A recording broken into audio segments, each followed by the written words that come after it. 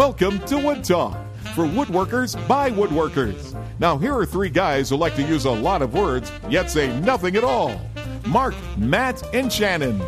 That's so true. It's episode 125 for March 20th, 2013. On today's show, we're going to kind of wing it again. We've got a number of things to talk about, but we're going to just pick things out of the mailbag and answer what we can, and hopefully everything will go well, and Matt will come out looking smart, and Shannon and I will just say we agree with everything Matt says. Wow, is this like Bizarro show? Is that what's going to happen? Yeah, there you go. All right, so quickly, a word from our sponsors. Today's show is supported by Festool, helping woodworkers get better results in less time and with less mess to clean up afterwards. Visit them online at festoolusa.com. And by Bell Forest Products, providing over 100 species of figured and exotic wood to woodworkers around the globe. From stock sizes and individual boards to bulk lumber for larger projects, you're sure to find exactly what you need. Use coupon code WOODTALK at bellforestproducts.com to save 10% on your next order. Offer good until April 10th, 2013. Hey, folks, if you have a comment, a question, or maybe a topic suggestion for the next show so that we aren't just going to simply wing it, because we all know how scary it is when I sound like the genius in this group, you have several different ways to contact us. You can leave a voicemail on Skype. Our username is WoodTalkOnline. Call our voicemail line at 623-242-5180. Email us at woodtalkonline@gmail.com, or leave us a comment on our Wood Talk Facebook page. And if you're looking for the show notes or downloads from today's show or previous episodes, you're going to find those over at woodtalkshow.com. And you know what, folks? I don't know if you're aware of this, but the three of us, we actually have our own individual sites. I mean, I was kind of shocked by that, to be quite honest with you, but it turns out it's actually kind of true, although I don't really visit the other two. So let's go with the most important one, which is mattsbasementworkshop.com. And then there's the woodwhisperer.com, which is where you're going to find all of Mark's great stuff. I'm number two. You're also going to find Shannon over at renaissancewoodworker.com. Quit talking over me. It's my turn to talk. Sorry. And, of course, don't forget you can also head over to the forum at woodtalkonline.com, where we would love to hear your voice because you can't hear me talking over there. I got yelled at. Yeah, well, he yelled at you and then didn't mention my website. So yeah, I did. I thought I did right there at the end. Whatever. Shannon's over at blah, blah, blah, blah, blah. MattsBasementBookClub.com. What's going on here is my bad mood is clearly infecting you guys. You're worse than me. This is horrible. I'm done. Matt quits. Well, just in case you missed it, Shannon is renaissancewoodworker.com, where you're going to find a whole bunch of great information over there. And some of it's from Shannon. Nice. Nice. Perfect. All right. So what's on the bench, guys? Shannon, how about you? What's on my bench? I'm in one of those weird spots where I'm just kind of wrapping up a whole bunch of stuff. Yeah. And none of it's interesting. it's like, I glued something up. Yeah, that's not really interesting. Well, I cut out a small piece of metal and shaped it into a scratch. Well, that's not really interesting either. But I'm really excited about some stuff I've got coming up. I don't know, I guess it was about 8 months ago, decided I would start planning in some actual breaks between my hand tool school semesters because I was killing myself going straight into the other one. And it's gotten to the point where, as much as I enjoy doing this stuff in the hand tool school, I love my little month and a half break in between where I get to just build some stuff. And I've got some cool ideas. I'm thinking about, I've got all of my carving gouges, and I've been using them a lot more lately, but they're still in those rolls, those tool rolls. Yeah. And it's gotten to be kind of annoying because it's not like I'm taking them anywhere. It's like they're all rolled up, packed up, and safe. And where am I taking them? I think I've taken carving chisels out of the shop maybe twice. So I decided I was going to build a little cabinet for it. And I saw a little workshop tour, Mary May's workshop tour on her carving school site. Mm-hmm. And she's got these cases with those magnetic strip things. Nice. You mount them to the wall and hold them. Right. And I just thought that's awesome. That's so easy. All the sizes and everything are clearly visible, and it's this really slim profile cabinet. We're talking 4 inches deep. Nice. Is all you need. So it takes up very little space and very little lumber. So I was thinking I'll build one of those, but since it's a really simple construction, I was going to kind of pimp it out and put a gooseneck molding on the top, and make it look like a bonnet top highboy or something, and just really play, when you because I've never done that before. I've never done that swan gooseneck molding with a rosette at the top or anything. And, it's like, well, am I going to build a highboy to get my chance to do that? And this is just kind of a cool, very small version. So I've got that in mind, and I have a bedroom set in the design phase right now, which I'm really psyched about that. Sweet. Because Mark, was that your first bed you just built? Yes, it was. Yeah. Yeah. For some reason, I just never thought that I would build one. We're not really in this house. We're not really fans of the whole big headboard, footboard thing. Mm-hmm. It's more of in the like comforter and the pillows. And my wife's one of those 300 pillows on the guest bed type things. So it's never really been an issue for us, but it came up and I'm kind of excited about it. And, you started getting into planning and you start looking at photos and looking for inspiration, and it becomes like it consumes you, and it's so much fun. I've got some cool ideas. Hopefully I won't get stuck in the design phase. Right. And actually get on to, I'm not going to even try to start this until probably the fall, but it's still, I don't know. I really enjoy this part of the woodworking, the in-between, and trying to decide what I'm going to do and how I'll put my stamp on it. Well, so stylistically, where are you going with the bedroom set, or where are you leaning at this point? Well, it's going into my guest bedroom. Mm-hmm. So what's in there now is furniture that a woodworker would be ashamed of. It's like stuff left over from college. Right. IKEA, pressed board, milk crates, and supply wood. Not even high quality like IKEA. Yeah. It's like probably bought at Walmart. Right. And but the one nice piece of furniture is the little colonial looking corner cabinet that I built for the hand tool school. It's over in the corner, obviously. And that was kind of, I dumbed it down or pulled it back from heavy colonial to just kind of a nice little raised panel corner cabinet. Mm-hmm. So I think I'm going to stick very simple and start with a shaker palette and see if I can dress it up a little bit from there. Cool. And there's a really cool shaker bed in one of the mini shaker books out there, museum type books. That's it's turned posts and there's practically no footboard. There's just two low posts that kind of come level with the box spring and just a rail between them. But the headboard itself is these very gradually tapered turn posts with this solid wood, and I could see like a crotch piece or something like that extended between them, and there's kind of some nice curves and things in the pattern itself, which I think I could maybe dress that up a little bit, maybe add a molding to it or something like that. Right. So I'm playing with it. Like most of my stuff, it generally starts shaker because it's a blank slate, face it, and kind of. That's a good place to start for sure. Yeah, awesome. Absolutely. So yeah, I'm looking forward to it. Plus I've got a lot of cherry, so it makes sense. Nice. Can't wait to see it, man. That sounds good. Me too. Right? I can't wait for it to be done. I'm really excited to see what I come up with. At this point, I have no idea what it's going to look like. And then choosing the rest of the set. I actually threw this out on Twitter the other day. You ask people how many pieces are in a bedroom set, and you get 8 answers. It's like 5, 7, 6, 3. Like, that's what I said. Well, I got to add in my gaming table. I've got a comic book reading table. There's a lot of things in my bedroom set.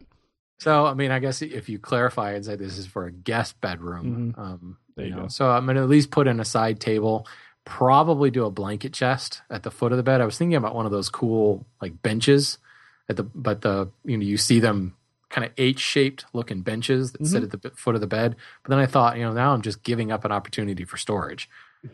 So a blanket chest be kind of a cool idea. So I don't know.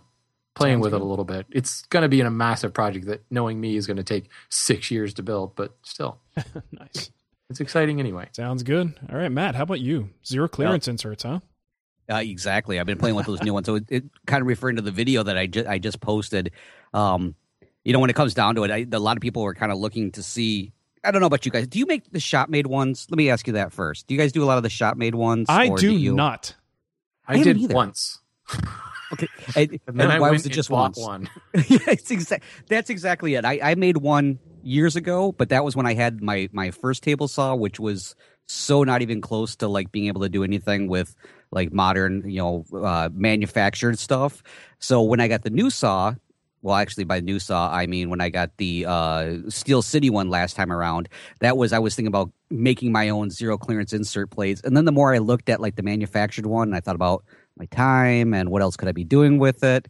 That's what I ended up going with, a pre-manufactured one. But anyway, so I got that new zero clearance insert from Affinity, the aluminum bodied one.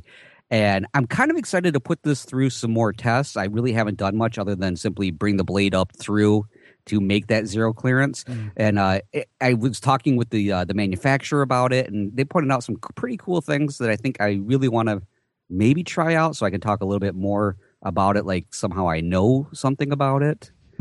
But it's zero clearance throat plates just seem like the weirdest thing to me, because you don't really think about it being an issue until you have that one really thin piece kind of drop down on the curve and to completely mess everything up for you. Yeah. It can get scary too if there's a little bit of a gap there. Anytime I have to do either, I don't know, maybe something with a slightly thicker blade or just a little bit of a bevel angle, I have to go to the manufacturer's standard thing just to get that little bit of extra clearance, and I hate it.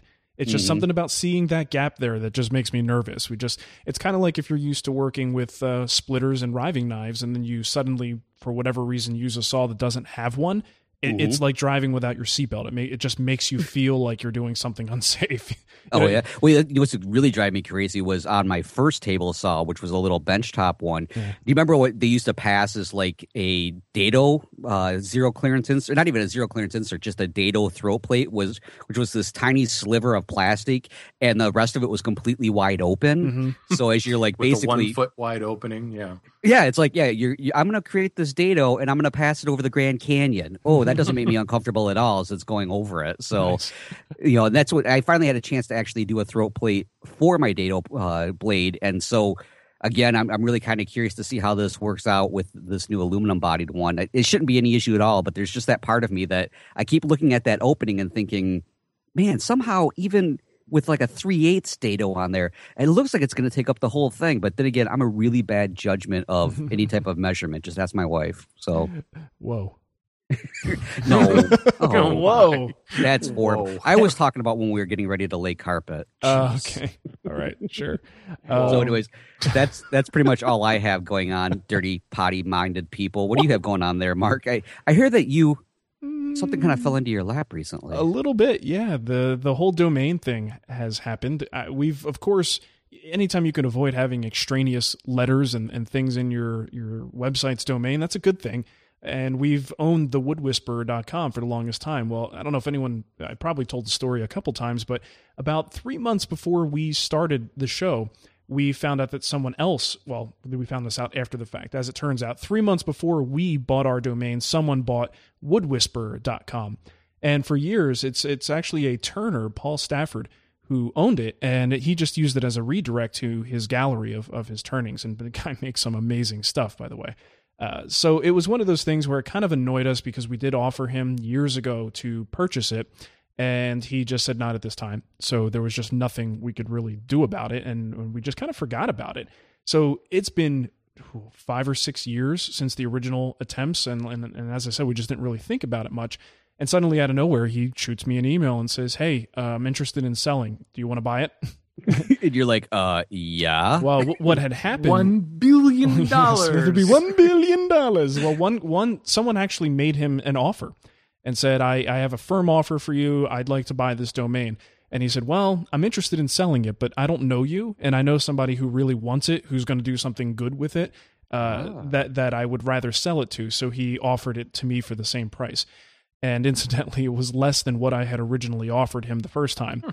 And I'd like to think that the value of it has gone up significantly since that time. So we really got it for a steal, and just glad to finally have woodwhisperer.com as part of our domain thing, because I think it's just natural. Most people hear a name like that, they're not going to want to type the word "the" in there. It's kind of annoying. So, well, yeah, I mean, I can't tell you how many times I've tried to go to the site for Wood Talk Online and or Wood Talk. And I try to get to the forum, and it's always like, or to the live page, and I always forget the. So This is going to be a huge. But you said that it was a redirect to his gallery. Well, it was originally. So if you would go to woodwhisperer.com, can you put it back that way? Yes. You like the gallery? I'll have to give you his website. Yeah, it's way better than the content I'm seeing right now. I have to tell you. I might agree with you. on that one.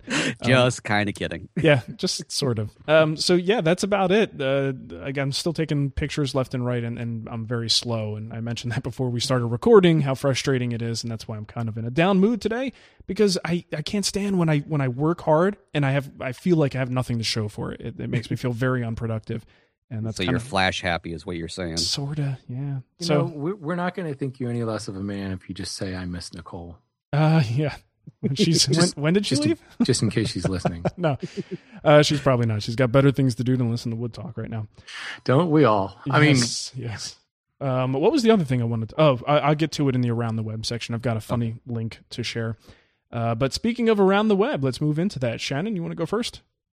Yeah, I just had a Woodwright Shop geek out moment this week. I've been watching the stuff on Popular Woodworking Shop Class on Demand, the old kind of vintage Woodwright, and I always forget that it's still on the air because we don't get it.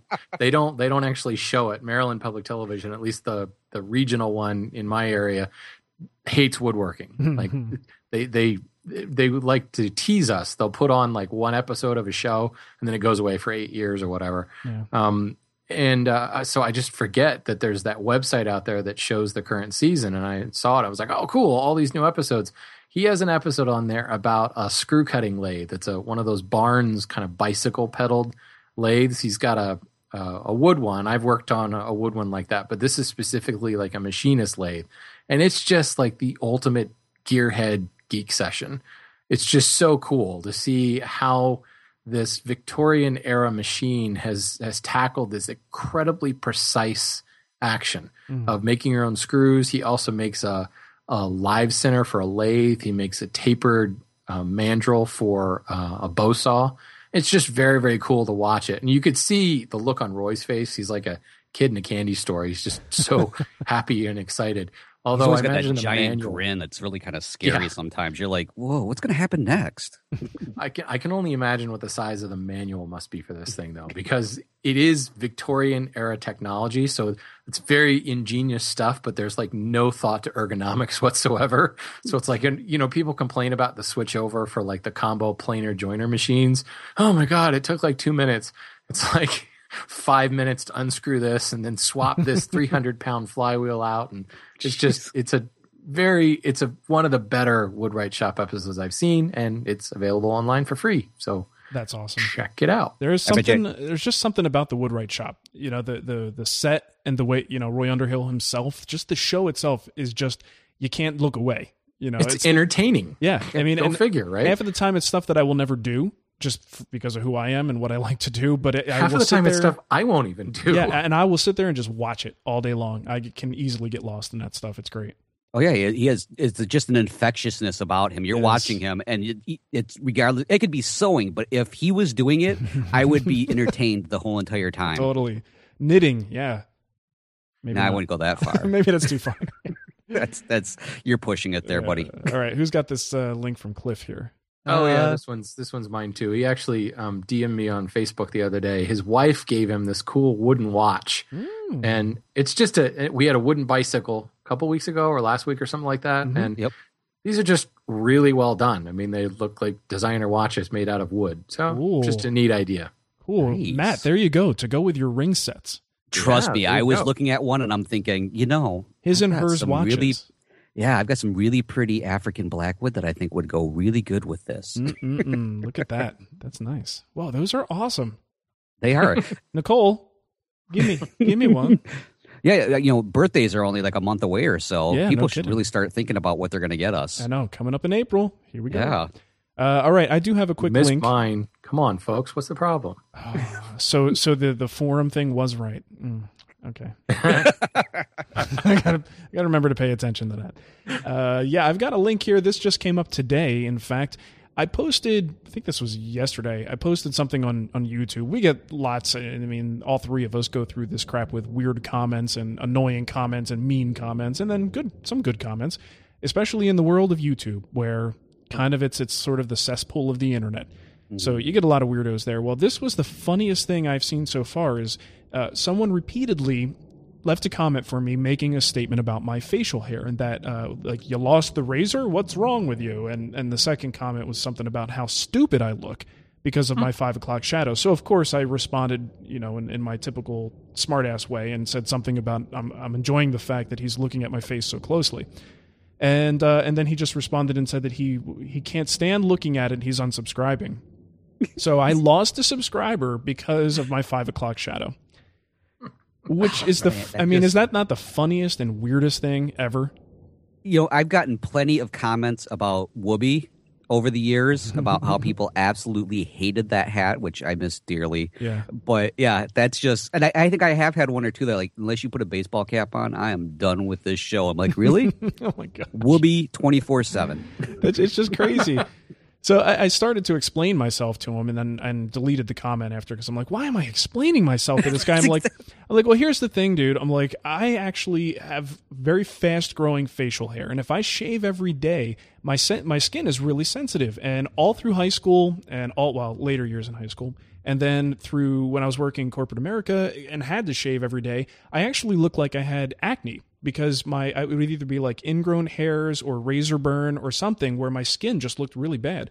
So when I left that stuff, I'm like, why? Why am I doing this to myself? I'm much happier with just a little bit of stubble, and I never shave with a razor. My skin just doesn't take well to it. So there is actually a real supposed reason for all there this is stuff. a medical necessity. It is a medical Absolutely. necessity. Actually, someone said, it's just you use the excuse that it's continuity for your videos. I'm thinking, you know what? That's Nice. a very good point. So ultimately, there is a reason for it. But anyway, whole point is that there is a link here. Someone actually went through the trouble of making a website particularly to drive this guy nuts. It's called whisperingstubble.com. And if you have any sort of aversion to seeing multiple pictures of my face, don't go there. And it's just like a honeycomb structure with just a ton of clips of me, and I guess every picture you see of me will always have some sort of stubble to some degree. I mean, there's even one where I can see that that's my version of clean shaven, but you can still see it looks like stubble. What would be really great is when you go to that website, you know how there's those websites with like really annoying music that pops up the second you get there? Yeah. They should be playing Jimmy Buffett's It's 5 o'clock somewhere. There you go. Oh, that would be perfect. So it's set up to be like a movie thing and the epic struggle, blah, blah, blah. There's even a quote here from Matt that says, a story of triumph and majesty. And then Shannon says, a heroic tale of wisdom and truth. So Nicole has a comment here too. She says, hot should be titled 50 Shades of Face. Nice. That one's awesome. I like that one. Yeah. I can guarantee that mine was completely ghostwritten because I don't really even know how to spell those words that I said. There you go. So anyway, thank you so much for doing that. You can actually follow the guy who did this at Need, KNEAD on Twitter. And I got to get his actual name. But thank you for doing that. You really made my day with this. That was good. Good stuff. Good stuff. So let's move on to the poll of the week. Our good buddy Tom Iovino at tomsworkbench.com. You can check out all of his great articles over there.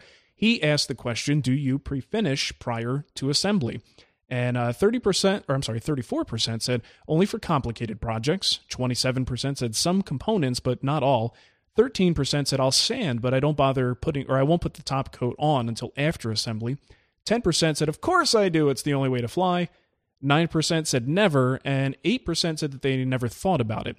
So how often, I mean, obviously you can't do this on every project, but if the opportunity presents itself, do you guys tend to pre-finish?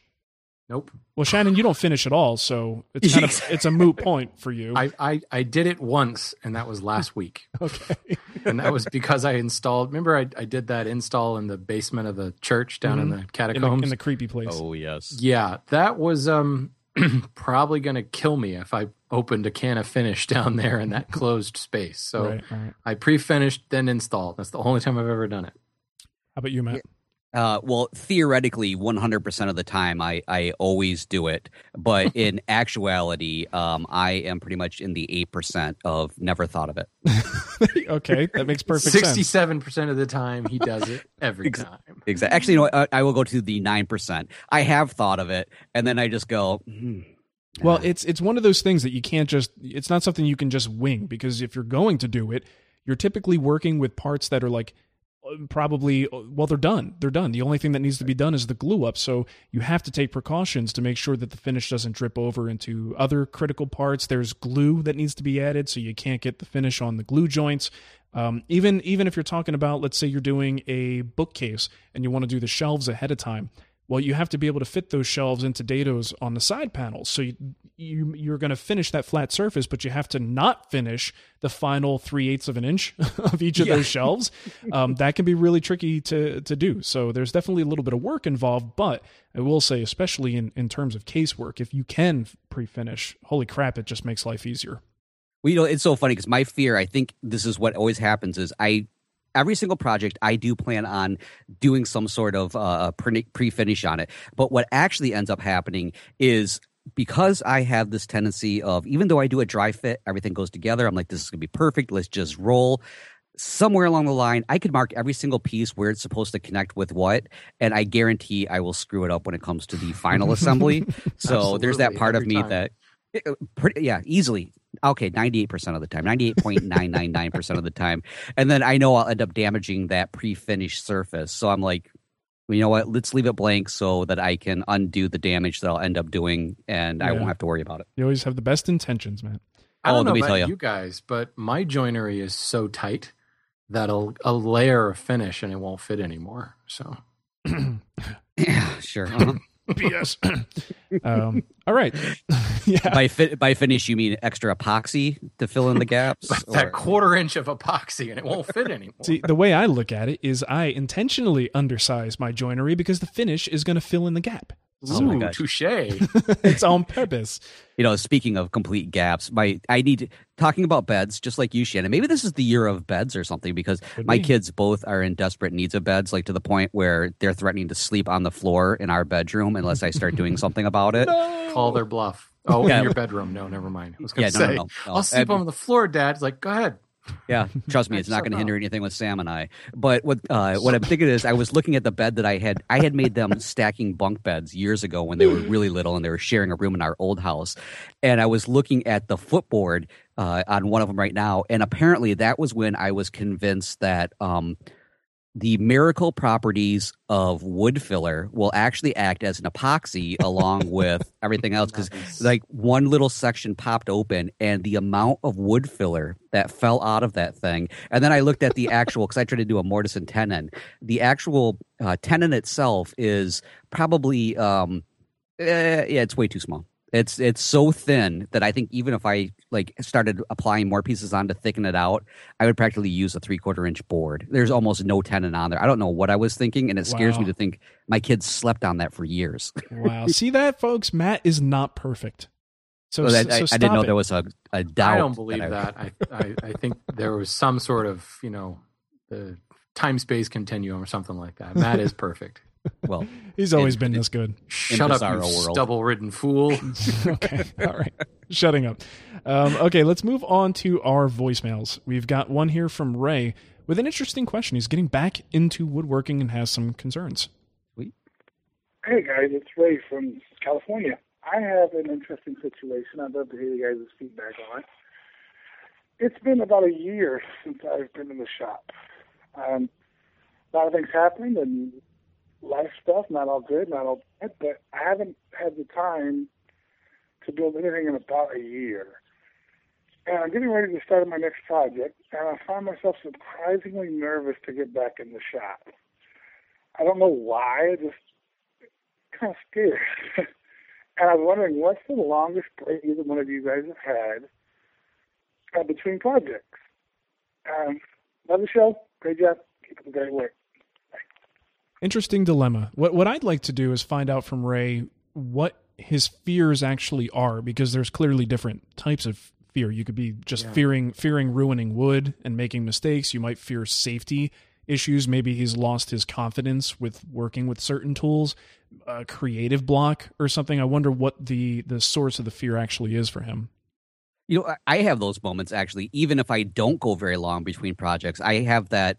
I call it procrastination is really what it is. And it's like a pit in my stomach. And I'm being completely serious here for a moment, believe it or not. But I do have those moments where I go to get started on a project, even if it's been only a few weeks between when I finish the last project and when I'm getting ready to start the new one.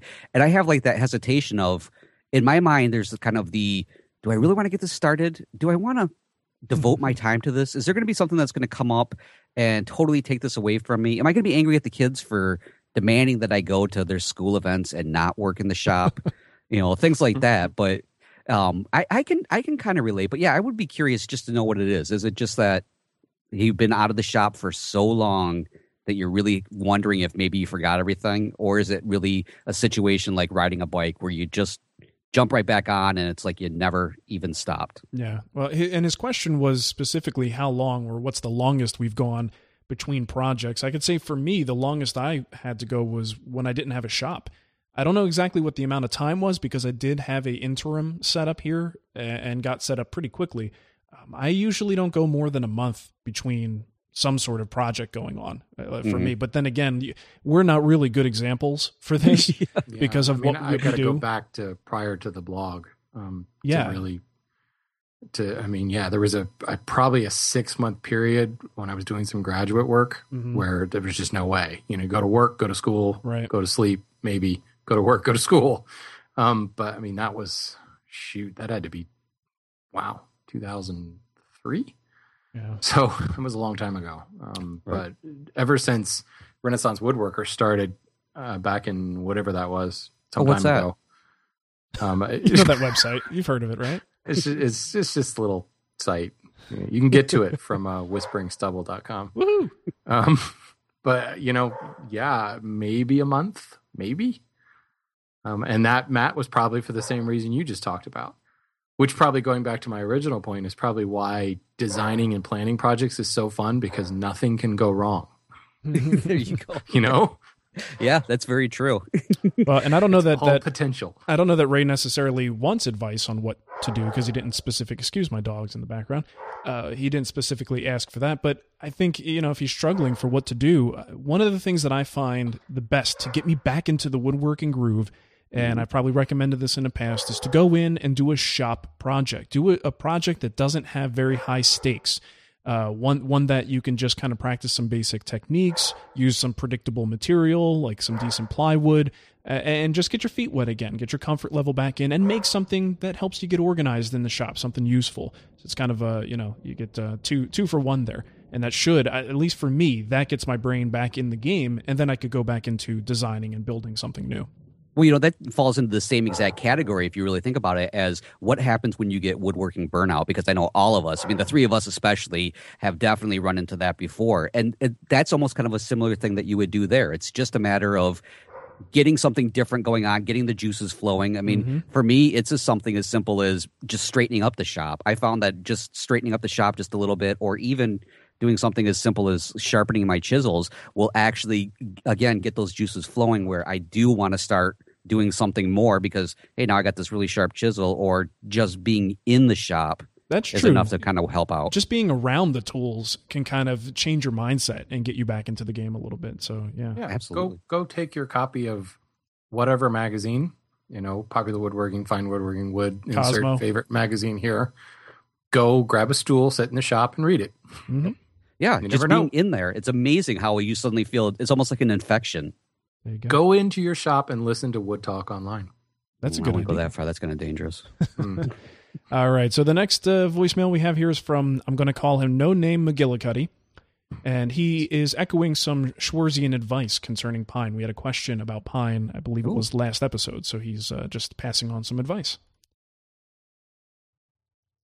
Hey, guys. You guys had a question in your show, your most recent show, about pine. And Christopher Schwarz's book on workbenches, recently got done rereading that again. He talks about going to the home center and building his workbenches out of southern yellow pine, but the trick was, and I haven't done it, but you have to buy it in the 8 by 12, 10 by 12, or 12 by 12, by 1.5 by 2 boards, and you really got to pick through the pile, he says, but it's very clear and it's pretty dimensional for the most part. He said that, he says he lets it set for quite a little bit before he dives into it. So for your guy who's having that trouble, I would definitely go that route, but let it sit and get stable before he starts cutting it up. But it's supposedly better than going with a 2x4. Thanks, guys. There you go. And I guess that's really going to be heavily dependent on your locale, because I know the stuff. Anything that I can get from the home store is poopy on a stick. It's garbage. It all comes down to moisture content. But the point is, go to one of those home centers and look at the end grain of a 2x4, and you will see that is basically the whole tree. The rings are tight enough that you can actually see the width of this 2x4 was the width of the tree. Mm-hmm. They cut it down the middle, remove the pith, and you get 2 2x4s from that tree. Right. So, it's just bound to, if you think about if a tree moves, a certain amount and I have half of the tree, it's going to move a lot more than if I have, an eighth of the tree, which is what you're ending up with on those wider boards. So, right. Yeah, that's very true. Wider boards, you'll end up with that riffs on stuff on either side of the pith too, which is kind of nice. Guys, hold on a second. I'm going to go shut my dogs up. Hold on. I'm not going to hurt them. Hit record now, and we'll just go right to the next voicemail. Okay, the next voicemail we have is from MedTech Woodworker. Now, you might remember, I don't know how many episodes ago, I referred to someone as Demented Woodworker because I didn't understand his accent, and he was actually saying MedTech. So he clarifies this at the beginning, which is nice of him. But well, what's funny is I think the majority of our audience is like, I didn't send in a voicemail. Yeah, because they're all demented. All you people are demented listening to this. All right, here we go. Hi, this is Ernesto Segoya from over El Paso, Texas, a.k.a. the MedTech Woodworker, MEDTECH, not demented, Mark. I was coming over to, definitely just to ask a quick question. Recently, my front tree just fell off. It's one type of a honey locust, or somebody told me it's a form of acacia. Anyhow, I was thinking it's a pretty thick tree. It's roughly like around almost 30 inches width on the main trunk, and I definitely want to mill it down. I bought a chainsaw for it, and I want to mill it out. But I was reading on the 1 inch per year rule, but it seems like this tree was already kind of dry, because that's why it fell over with the wind. All the underside is all dry. But anyhow, not to make it too long, what do you guys recommend in order to make it dry faster so I can start using it? I've been trying to read of people saying make yourself like sort of a kiln, cut it up, stick it up, and cover it up. But some people say that's not good, and I'm afraid that after this, I just moved in my workshop from the living room to one of the bedrooms, and my wife was not too happy about it. And I don't think she'll be too happy to see all that wood piled up in the backyard for a whole year. So if you can, help me out with that in a quick way that I can mill that, and that I can get that wood dry in the thickest possible form that won't take it more than, I guess, 3 months while I get everything set up. That's it. Talk to you soon. Bye. Well, we happen to have someone here, a special guest who knows a little something about wood and drying wood. Shannon, welcome to the show. Let me first say that still sounded like Demented Woodworker. I know. I wasn't crazy for thinking that, right? It's the way he says the MedTech. Yeah, Woodworker. the MedTech. The way he pronounces it, if you're not paying attention or you don't see it written, you think he's saying Demented Woodworker. Demented Woodworker. What's so funny is when he spelled it out, that's what I have to do with my job title all the time, because when I say cytotech, all people hear is psycho tech. So they always assume like I work in some sort of like mental capacity. So every time I say my job title, I always spell it out. And then those who actually hear it always give me that look like, what do you think, I'm stupid? And there's that other part, it's like, yeah. Nice. Well, I'm also curious, and Demented Woodworker is available. That domain is currently Someone available. needs to pick that up and do something with it. Seriously, how is that still available? That's perfect. Okay, anyway, rushing drying is a very scary thing. Lots of problems. You can do so much damage so fast if you try to hurry up the drying. He says it fell over because it's already kind of dry and maybe rotten at the bottom, which is also a little bit scary. Well, I mean, I guess if he mills it up and it starts to fall apart on him, then he'll know that part's not usable. So maybe further up the tree would be okay. But I doubt that it's really, really dry. If it's completely bone dry and it just fell over, then it's probably not structurally sound enough to even use for anything. I mean, we're talking about rotten and dried out wood that probably will just crumble away. So he only can really tell until he starts cutting the boards up a little bit. The 1 inch, 1 inch of thickness, 1 year per 1 inch of thickness is a very, very good rule of thumb. You could build like a solar kiln, and there's lots of little plans online for that. Yep. And if I remember correctly, there's actually a plan for one of those in Chris Beckfort's new book that Lost Art Press just put out.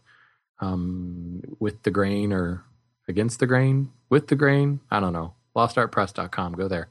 or just look up solar kiln. The deal with the solar kiln is it's not going, well, I shouldn't say it's not going to get as high. He said he's in Texas, didn't he? Yeah. Yes, he did. Well, geez, Texas. Just leave it out in your driveway. Stack and sticker it and put it, like under cover so it's not in direct sun, and you're kind of okay. The 1 inch of thickness per year thing is probably not going to apply in that particular instance because it is so hot and dry to begin with. Now, assuming we don't know where in Texas. If he's over in like Beaumont or Houston or something, pretty dang humid over there. But certain parts of Texas, it's really, really dry. So, but it is hot, certainly. If he puts it in a solar kiln, just basically build a little frame and put some like plastic sheeting over it, and it just allow for a little bit of what's the word I'm looking for? Circulation, air circulation. Just the ambient heat out there, and the fact that the sun is warming it and not letting the heat escape, it's going to get pretty dang hot pretty dang fast. Right. If he were living, like up where Matt is, I'd say you could dry it more gently with a solar kiln. I'd even be a little scared in Texas, unless he's doing it like right now. If he tried to do a solar kiln in Texas in the middle of July, I think he'd run into trouble of drying it too fast. And the reason I say that is if you dry too fast, the most common thing is called case hardening. Some people refer to it as honeycombing, where the outer layers of the wood dry completely. The inside core of the wood is still wet, and it will actually separate from the outer layers, and you get this shell. And it actually does look a little bit like a honeycomb, where you'll get cracking across the cells, and you end up with this moist core that, hit it with a good mallet and it'll knock right out of the center because you've got this real brittle, dry stuff in between that's just been broken apart. And I mean, the wood it's destroyed. There's nothing you can do with it at that point. It won't work well. It will fall apart on you. It's like when you overheat tool steel. It's useless at that point until you grind past it. So I don't know. It's just one of those things where, you're never going to get a chance to saw this log up again. You're never going to get another chance at this. So set it aside, air dry it. It's going to be easier to work with. And I don't think it's going to take a full year in your particular neck of the woods. You could maybe give it 3 months. First of all, buy a moisture meter. Right. Give it 3 months and check to see where the moisture is. Is he going to use the whole tree all at once? He's working really fast if he's using the entire tree all at once. Yeah. Maybe give it 3 months, bring in enough material for whatever project you're going to start, and go from there. But I imagine by the time he gets to the end of that log, of course, we don't know how big the tree is, so I could be totally off here. But what do you say, 30 some inches across? Yeah, 30 inches at the main trunk. So yeah, but it's probably not an 80-foot long tree. Oh, right. I guess if he's flat sawing it across, he's going to lose, I don't know, maybe 2 to 3 inches on the outside just because of. Well, and he's using a chainsaw, so yeah. It can't be all that much. I guess you're not going to end up with that much wood, but still, it's just not worth the risk, in my opinion. I don't know many people that will dry it for you either. Because, big lumber yards with large kilns, like the one where I work, they're full.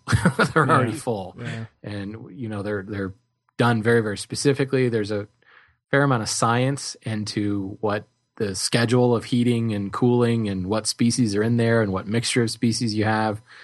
It just seems to me there's just so many things that can go wrong that you're just better off going a nice gentle route. Right. Take it slow. Yeah. He might get away with 6 months, especially considering what Texas is going to look like over the next 6 months, temperature-wise. 3 months, though, is what he's shooting for. Can you foresee any feasible way to get it done in 3 months? Not without a kiln, to be quite honest with you. Not safely. There's just so much that could go wrong. Right, and I think if you have a kiln, you have much more tighter control over the actual conditions as opposed to a just dry, hot environment like what I have here is just dry and hot. There's no control. Right. It's like it's brute force. Well, look at it this way. We do this professionally. We bring in green lumber all the time and dry it. And even then we allocate 4 months because just throwing it in the kiln is not really a good idea. We air dry everything for a little while. You know, it's like when we say bring your lumber into the shop and let it acclimate for a while. Mm-hmm. We're letting it acclimate before we kiln dry it. You know, we're letting it acclimate to the kiln, if you will, especially our exotic stuff, which came from, you know, the other side of the world. But even like cherry that came from up the road in Pennsylvania, it's dead green. We let it dump moisture because it will dump a lot of moisture relatively fast and get down into the 30 to 25% range. We let it do that before we even stick it in the kiln. So it's sitting in the air drying yard for about a month and a half to 2 months before it even goes in the kiln. So, you know, I'm certainly not a kiln tech. I'm just the marketing guy. So, you know, but I've had some pretty long conversations with our guy that runs the kiln about this. And he's one of the most cautious people I know, just because you're talking about, you know, in our instance, hundreds of thousands of dollars worth of product that he can ruin in a week. Mm-hmm. Right. And, you know, that's scary. So, but, you know, look at it this way. It's not so much about the money that's there. This is a unique thing. You know, you'll never, ever get another chance to work with this wood. So I really caution rushing it. So get yourself a moisture meter, cut it, saw it, stack and sticker it. If you don't know what stickering is, put little pieces of wood in between it so that the air can flow all the way around the board. Look up stickering lumber online. You'll find many, many instances of that. Mm-hmm. And check it in 3 months and see what your moisture looks like. And the missing component here is go to your wife, say, listen here, woman. The guy said that I have to, and by guys, I mean the guy with all the 5 o'clock shadow, Mark said. I just added into the show notes, I threw up a link to a fine woodworking video on how to dry lumber where they actually talk with somebody about both kiln and air drying out in the open. He talks, there supposedly has a little spot in here about making your own kiln also. But as I was kind of panning through there, it looks no way in the world am I building that kiln. I think that looks like a shed that I can't even put up in my backyard. And there's all sorts of links all over the place. I think that Highland Woodworking did something one time too. Yeah, there was that guy that had all those like old timey photographs and things. He was putting those out for a while. And he uses a lot of reclaimed and a lot of local lumber. And I think he did something about drying too. Right. There is a lot of information online. I hate to be kind of flip and say Google it. but you really will find a lot. Yeah, even go to YouTube. There's plenty of them on there. In fact, there was one at YouTube when I was looking through here, which is more for turners. It's kind of a small area, but it has like the light bulb and tells you how to get the air to circulate and maybe even put in a dehumidifier. But again, yeah, that's that. Looking at that, I still don't feel confident enough to try it myself. All right. There's the other alternative of just work it green. You know, build something that uses green wood. Build a Windsor chair. You don't have to wait. There you go. There's an idea. Perfect. All right, last voicemail we have is from Mr. Green. Oh, speaking of building green. Wow. There you go. That could not have been a better segue. Perfect. Guys, love your show. Talking about mother-in-laws last week made me think about a problem I'm having. Uh-oh. My mother-in-law wants me to build her a full-size expanding trestle table. And while I can make the table... What you need to say is, listen, woman. All right, sorry. The problem comes with shipping. I'm in Minneapolis, and she's in the middle of Illinois. Me renting a truck to drive it down there is not an option. And the only quote I can find for furniture shipping is in the $500 to $600 range.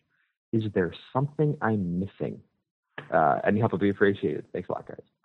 Now, I don't often ship large things like that, but I do often order large things and have them shipped to me and pay ridiculous shipping prices. I think isn't that the truth? I mean, the problem is, and when I order stuff, half of the time it's fairly compact but very heavy. So he's talking about a finished piece of furniture, which is not only going to be fairly heavy, but it's going to be a large crate. And there's just really, as far as I'm aware, there's no way around it. Shipping that stuff via freight is expensive. And when you build a crate, a custom crate for this thing, you have to build it to like survive a bomb because they're not going to be all that gentle with it. So you need to make sure that it's fully padded and everything is well protected and can't be crushed. So the box you make for this thing is probably going to almost double the footprint, in some cases. Unless you can make the table double as the crate. So that when it gets there, just give really good instructions to your mother-in-law and be like, okay, take the top of the crate off. That's now the top of your table. Take the legs off. That was the sides of your crate. Don't mind those scratches. Exactly. I mean, the other option, I don't know how much can be done on the other end, but there's certainly a possibility of shipping it unassembled. But that right. I mean, it's a trestle table, so you can take the top off because the top's going to be probably screwed in place through the whatever those top supports are. Yeah. I don't know how he's doing the trestle, but if he designed it as like a tusk tenon that could knock down, you could pretty much knock it flat. Yeah. I mean, we're assuming a lot on the design here. Even flat. I mean, if it's a big, long tabletop, right, that will dictate the total footprint of this thing. And there's just not a whole lot he could do to reduce it from there, unfortunately. But footprint is the most important thing. Granted, you could turn it up on the side and lean it against the wall of the truck, but what you're paying for, because I do this a lot now with Hardwood to Go, what you're paying for is how much space are you taking up on that truck? Are you taking up 10% of the available space in the truck? Then you're paying for 10% of what it costs, gas, driver, everything to get that truck to that destination. Yeah.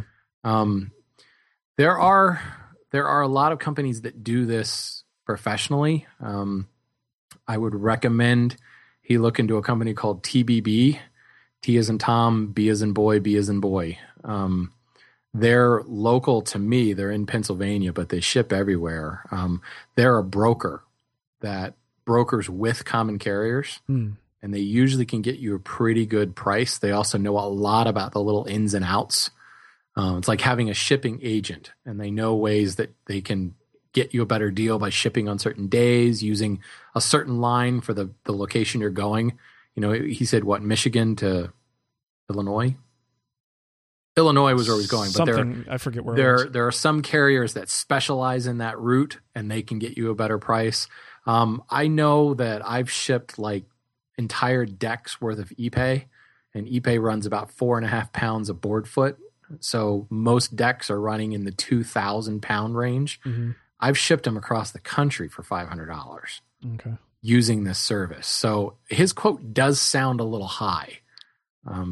But it is one of those things. I would be shocked if he got it for less than $300. Yeah. So, I mean, it doesn't sound so far out. It's just a little bit high. You could probably just shop around and maybe get a better price on it. But overall, I know I've tried to ship things in the past, and those are the kind of numbers that I confronted, unfortunately. The other thing is call someone who really knows what they're talking about. That's true. Call who is it? Peter Galbert.